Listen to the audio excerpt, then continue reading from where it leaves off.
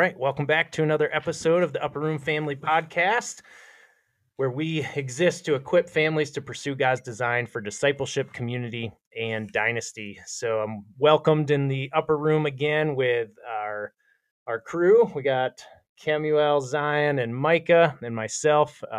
We're going to try to bring the 8 a.m. energy instead of the 6 a.m. energy. Let's go. Last recording.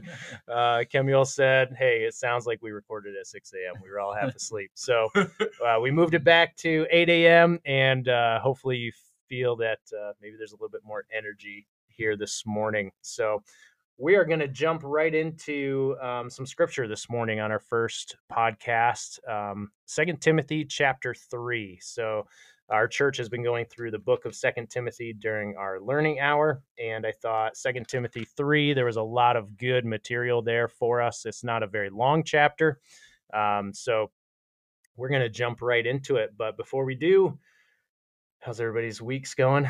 Good? Kemel's like, if he sounds effeminate today, it's not his actual voice. He's just congested. I'm gonna like talk like extra deep. Extra manly. I thought you were going to talk about if he sounds like a little bit more enthusiastic, it's because he's had a major life change since the last time we recorded with a special someone in his life now. Serious, big moves going on over here for sure. But yeah, good. Well, welcome. It is the first day of turkey season, and it's raining, so that's good. Otherwise, I think some of us would rather be out chasing some birds, maybe. But my freezer's full, as I said earlier, so wasn't excited to go out sit in the cold rain this morning. But 2 Timothy chapter 3, I thought that I would just read it quickly, and then we'll talk about what stuck out to each and every one of us. 2 Timothy 3, but understand this, that in the last days there will come times of difficulty, for people will be lovers of self, lovers of money, proud, arrogant, abusive, disobedient to their parents, ungrateful, unholy, heartless, unappeasable, slanderous, without self-control, brutal, not loving good, treacherous, reckless, swollen with conceit, lovers of pleasure rather than lovers of God, having the appearance of godliness, but denying its power. Avoid such people. I mean, we could just pause there and have 2 hours of dialogue about what all of those, and maybe we should. When I first read 2 Timothy 3 and you see that list, it is really hard to not see American culture today. Right. I don't know what you guys think about that, but when I read that, it's like lovers of self. I mean, if you've watched the news at all, everything is about self. What serves me? What's self-serving to me? It's all about my truth, and we'll get into that a little bit on another episode where we talk about identity. But, when it just comes to me and my passions and what's good for me, and, it's just lovers of self, lovers of money, right? How much money can I make? Not having any contentment, being proud and arrogant. We've got definitely a level of arrogance, within, the left's culture, I think, especially with just their boastfulness about the sin and the reckless sin that they live in. They have a month called Pride Month coming up, and we know that pride in the Bible is not really something that we should aspire to be. So anyway, I'll keep going. Verse 6, for among them are those who creep into households and capture weak women, burdened with sins and led astray by various passions, always learning and never able to arrive at a knowledge of the truth. Just as Jannes and Jambres opposed Moses, so these men also oppose the truth, men corrupted in mind and disqualified regarding the faith. But they will not get very far, for their folly will be plain to all, as was that of those 2 men.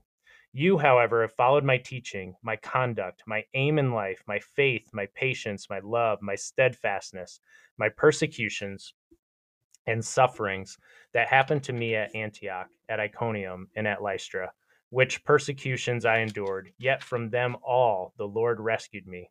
Indeed, all who desire to live a godly life in Jesus Christ in Christ Jesus, will be persecuted, while evil people and impostors will go on from bad to worse, deceiving and being deceived. But as for you, continue in what you have learned and have firmly believed, knowing from whom you learned it, and how from childhood you have been acquainted with the sacred writings, which are able to make you wise for salvation through faith in Christ Jesus. All scripture is breathed out by God and profitable for teaching, for reproof, for correction, and for training in righteousness, that a man of God may be complete, equipped for every good work. Start us off. What are your thoughts?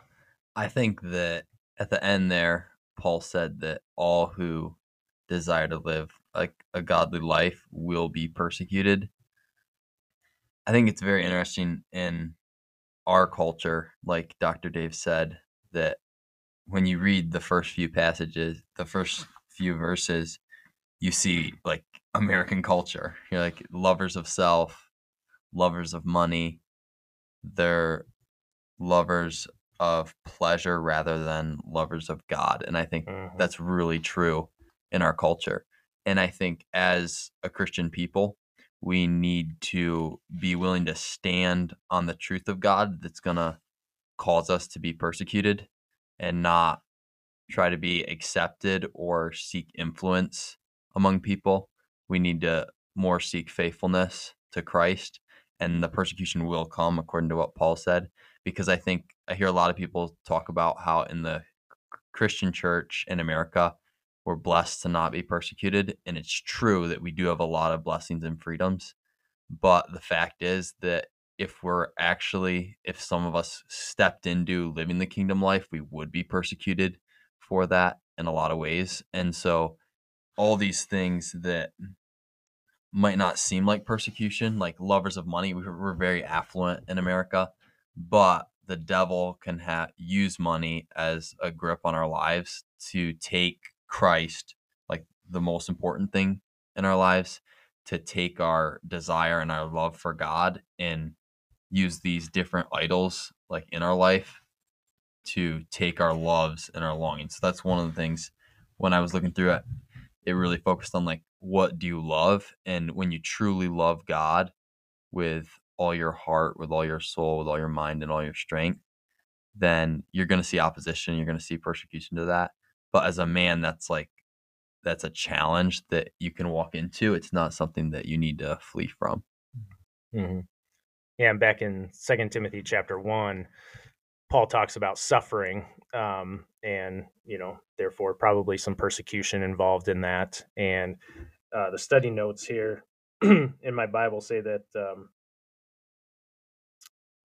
persecution often comes from the world because Christians do not conform to the world, right? And so if we're not to conform, you can expect to be persecuted. And I think that he's referring back to his letter, right? This letter to Timothy wasn't broken up into chapters and verse when he wrote it. So Paul is or Timothy, as he's reading chapter 3 for us, he's also read chapter 1, which is earlier in the letter, talking about Paul and his sufferings and not conforming to the world. And yet Paul even says, I think it's 1:12, which is why I suffer as I do. But then he concludes, Paul says, but I am not ashamed, for I know whom I have believed, and I am convinced that he is able to guard until that day which has been entrusted to me.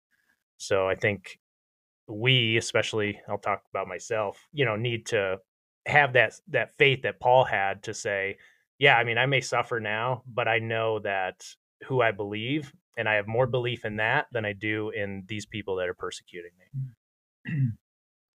Yeah, but I mean, talk about a culture mandate, like the amount of just passion and desire for the things of God and just kind of an all-encompassing desire for to see kingdom on earth and to live all of life for the glory of God that I get when I read 2 Timothy is like insane. And just in this, obviously I'm trying to like contain all my energy and say something that isn't just like just crazy energy or whatever. Cause like you look at this and you're like, oh man, like this is the American church. This is our world today. Like this is the postmodern world. And you see this every day and you see this level of brokenness. And at the same time, like you said, Dr. Dave, that like read Timothy as a letter and like look at like Second Timothy 2, and what is it talking about? It's like talking about being prepared for Christ, being like a soldier for the gospel, and you are called to like flee your youthful passions, pursue righteousness, faith, love, peace, along with those who are called on the Lord from a pure heart. And so like you're called onto God, and you're called as a body, as a community, as a culture to push back whatever darkness is just impeding upon us in this world. And we see in America that, yes, there is just this godless, like, I will take what parts of Christianity I desire, what parts are like I can utilize in my worldview, but I won't surrender, and I'll do what works. And I just want to read some of 2 Timothy 2. This is now in a great house, there are not vessels of gold, silver, but not only vessels of gold and silver, but also wood and clay, for some for honorable use, some for dishonorable. Therefore, if anyone cleanses himself from from what is dishonorable, he will be a vessel for honorable use, set apart, holy, useful to the master of the house, ready for every good work. And I would just encourage you, as you read this, get out your Bible, read 2 Timothy 2 in light of 2 Timothy 3, because Paul is preparing his people. He's like, this is who you are. This is what you are called to as people of God. This is what kingdom culture looks like. And then these are what you're going to encounter in every single day. And he's like, reiterates, like, this is where the culture is, but you can hold to scripture and you can hold to the reality of who God is. And for me as a young man, and just looking at the culture we exist in and seeing like this is not working, like there's no families, like there is no, the kingdom structure has been lost, like the faithfulness, we live in a godless generation, and people who are just led by just every whim of their flesh, and people that are completely lost, families that are broken.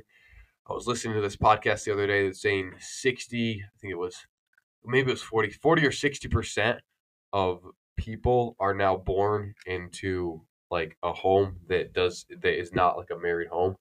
And they're, so like they were saying, they used to be like, just like 50 years ago, 100 years ago, it was like virtually no one you knew was divorced. And like if you were born outside of that, you did not have the rights of like a family, and so you were like considered like a bastard. But now, like culturally, like it's like a high percentage, almost like a majority, if I'm not mistaken, is living in that. And it's just like it doesn't work. So as men, something that like me and Zion are like super passionate about, it's like this doesn't work. So like how are we going to raise our families? How are we going to create this dynasty and this legacy that works, that is founded in kingdom truth, and like at whatever cost it takes? Because we are not going to be like, we are not going to fall into these traps. And I personally see myself falling in a lot of these things in daily life, because life is just, it's like confusing. You have so many inputs from so much social media, and I'm like, encourage you, get off social media, like get into God's word and be like, what is the reality of the world? Because you will not get the reality of the world, and you will not find truth if you're just on social media more than you're in the word of God. So be in the word of God more than you are like just in the world, because if you are in the world more, like you will just be lost. You'll be confused. You won't understand. So we have to seek truth.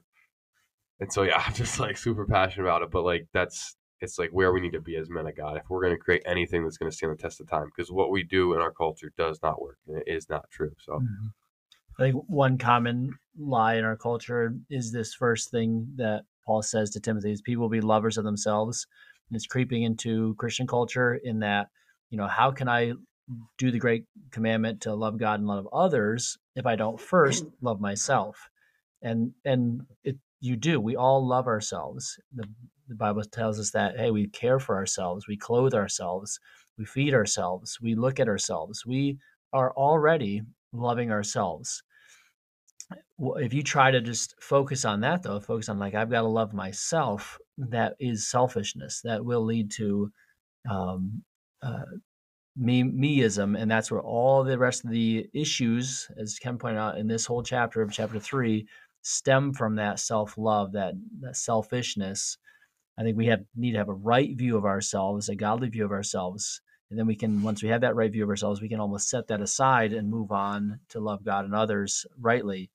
I think what I see is as maybe the biggest hurts or the biggest suffering is not, in my mind, and you guys can give me feedback on this, is not from the world. Like the world, I just expect it. It's like if you play a great baseball team and you get beat, it's like, well, yeah, they're better. That's what's going to happen. Like that's not too surprising. I don't get too upset about that. Whereas if it's like, hey, we're gonna hang out with like my family, my Christian family, and then they start ripping on me, I did not see that coming. Like, what is that? That is very, very hurtful because it's like I felt we were on the same team, bro. Right, Like, right. and I see a lot of factions in the church because there's people, as this says, have a form of godliness but deny its power. They don't actually want to live under God's power. They don't actually want the power of God's grace to change them. They don't want the power to obey God. They want to keep loving self, to have themselves as a pedestal. My whims, my desires go first, and that becomes very destructive and hurtful as a faith family. Yeah, this whole idea of like personal autonomy is like such a Western idealistic view of individualism that doesn't work. It doesn't create any sustainable, like if we want to talk about equipping a generational legacy of strength, especially in the kingdom like realm, like you have to really take a hard look at all of your American ideals and be like, what aligns with scripture?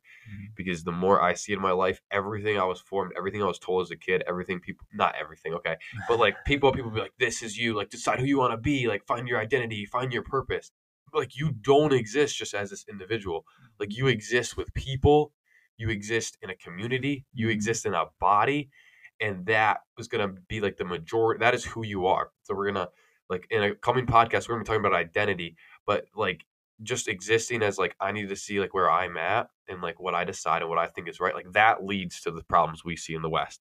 And this whole idea of like godliness in the last days, it's like there's going to be people that go to church that are can talk religion, that can just be they can do all the things and they can be all the things, but they don't know the power of God and it doesn't truly transform their life at a core level. And that is like you'll see that a lot, and that's what he's addressing here. I think also to what Mr. Russell said, I don't think this is close to the interpretation, but you could look at this one thing that's helpful. It's like, okay, godliness. So you're talking about the idea of personal God. So like instead of taking it as godliness, just for a mind exercise, be like God likeness, like humans thinking they are God, but not realizing the power that actual God of the universe has and being like, I am good enough. I can be the God and the Lord of my own life. And that is super detrimental because you're not God, and that will just shatter everything because you cannot that's not a power that you understand at all.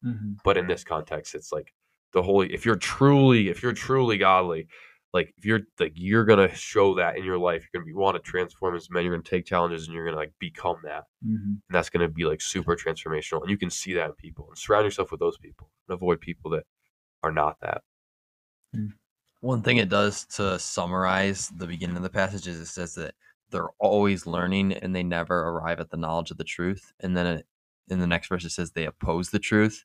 And so a marker of these people is how they deal with the truth. And I think if you look at our culture, like we said, it's a parallel.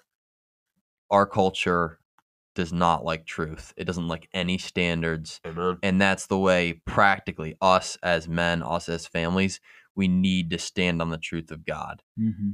It says in Ephesians that like after you've done all this, stand therefore having fastened on the belt of truth and having put on the breastplate of righteousness. And so we as men, we as families need to stand for the truth. The Speaker of the House just recently said that if you want to help the economy, get an abortion. Like, what is that? That's child sacrifice. Like, that's our culture, sacrificing children in order to achieve pleasure, in order to achieve self-autonomy. Lovers of self, lovers of pleasure. And then we look at how they're like smearing the name of God and Christ in the church. What marriage is a representation of that. And they're smearing that in the dirt with gay marriage, with homosexuality, with all the perversions. And as Christians, we need to stand on the truth and be like, this is what God says, and this is what's true. I think one thing that has always stood out to me, and it ties with what you're saying, is like when Daniel would pray, like, and grieve and repent for the sin of the nation. And I'd always read that, I'm like, what, Daniel, that's not you, bro. Like you are being so steadfast to the Lord.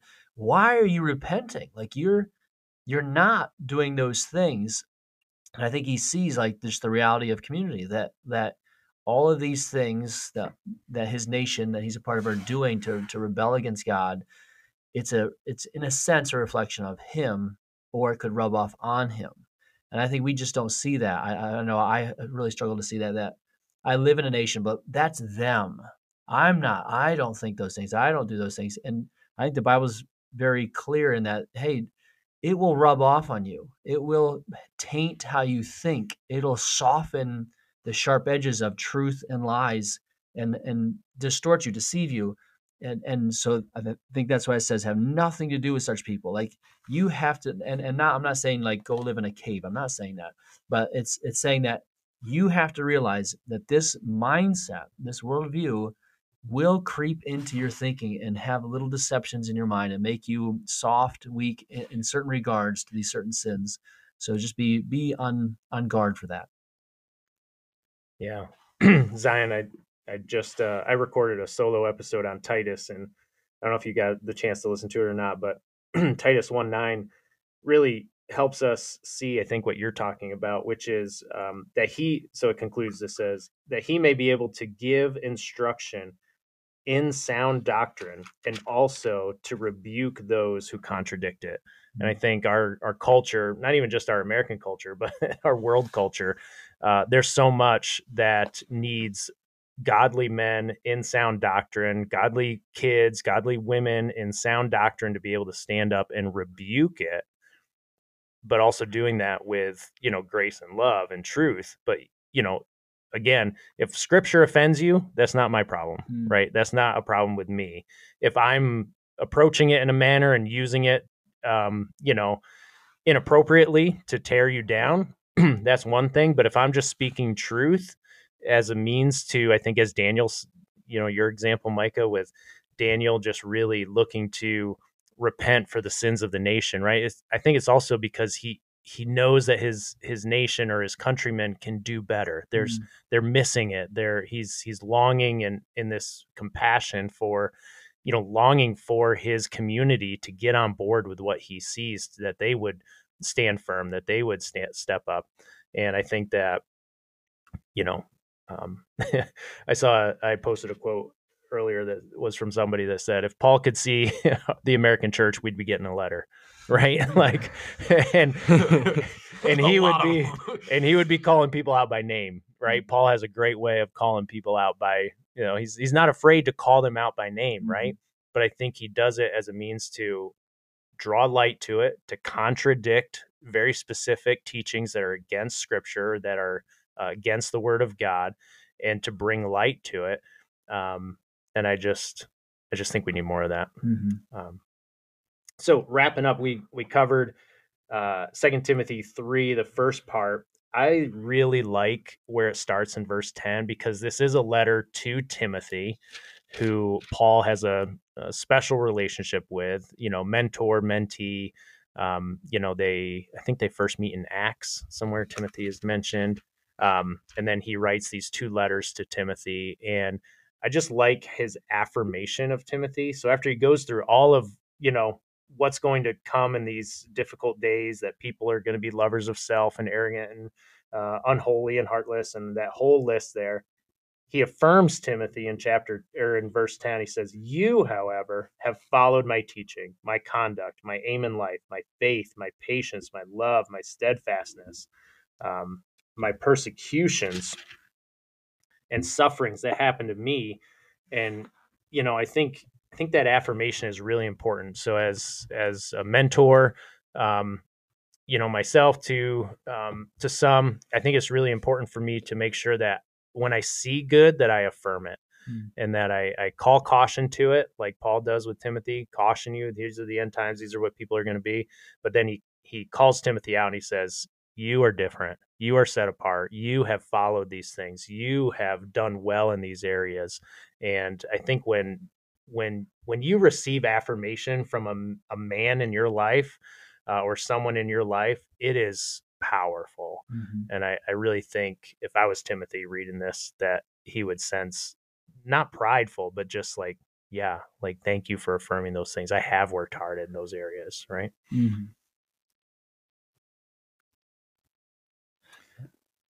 I think it's cool that, like, I love that verse too, Dave. Now you followed my teaching, and it's just Christianity is not just a heady, well, now I understand these things. It doesn't stop there. My teaching, my conduct, like these teachings, this doctrine, this theology actually plays out in real life. I actually do something in life.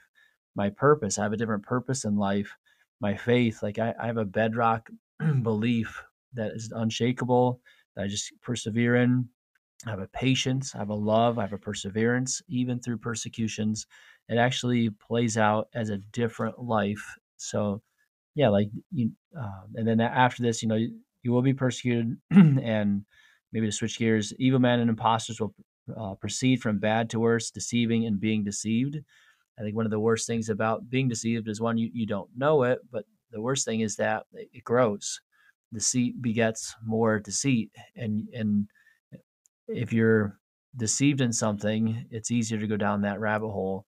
I think one thing we talk about a lot here is community. I think we really, really need community and real community, real friends that will say, "Hey, I think you might be missing something here. Have you thought about this?" And help rebuke you, draw you back to the truth, and to be very open. Like, "Hey, I do want to be a person that follows the right path in life, that follows Christ to my whole heart, all ability." So to be open to those things.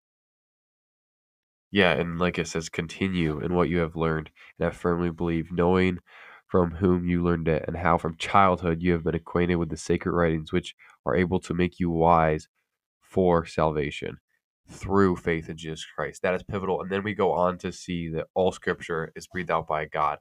Like this, and like there's hope. Like that, just to finish off, like there's so much hope in this. Like you see all this godliness in the last days, but then you look at like what we're talking about, the trans people, like all this stuff, like that's like a minutia of the population. That's like nobody. So we as Christian men, like we have, like they have like demonic forces behind them. We have the power of God behind us. We have like all of the angels in the entire universe. And we know that the word of God is quick and powerful, sharper than any two-edged sword, piercing even, dividing the soul and the spirit, joints and marrow, and is a discerner of the thoughts and intentions of our heart. Like we have the word of God. We have all of the heavenly beings behind us. Like as men, like we need to be the forefront of culture, and like we are going to be the change that's going to happen. If it can happen on the, like we cannot just like back down from this calling, and that should just totally capture our lives, and it should be like who we are as men. And there's so much hope, and I see that, and God will honor that. Mm-hmm. Yeah, we probably don't have time to get into it, but a neat study is also taking a look at that verse, verse 16, that all scripture is breathed out by God. And just breathed out, like what else in life was breathed out by God?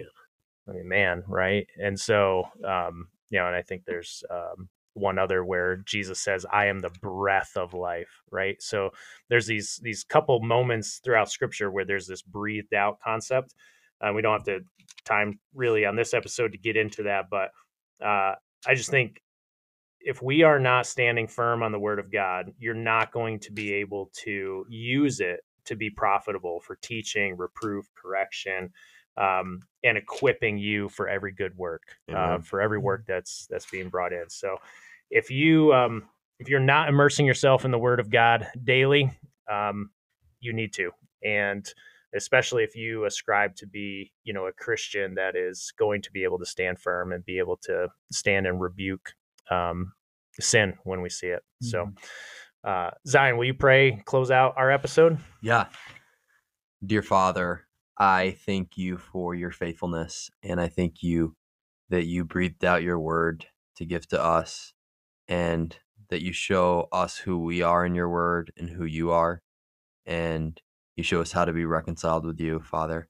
I ask that you would help all of us listening, and all of each of us here today, to be a people of your word, and that we would seek you diligently. And I pray that we would look to the great cloud of witnesses that have gone before us to encourage us to be faithful in the times that we live. And I pray all this in Jesus' name.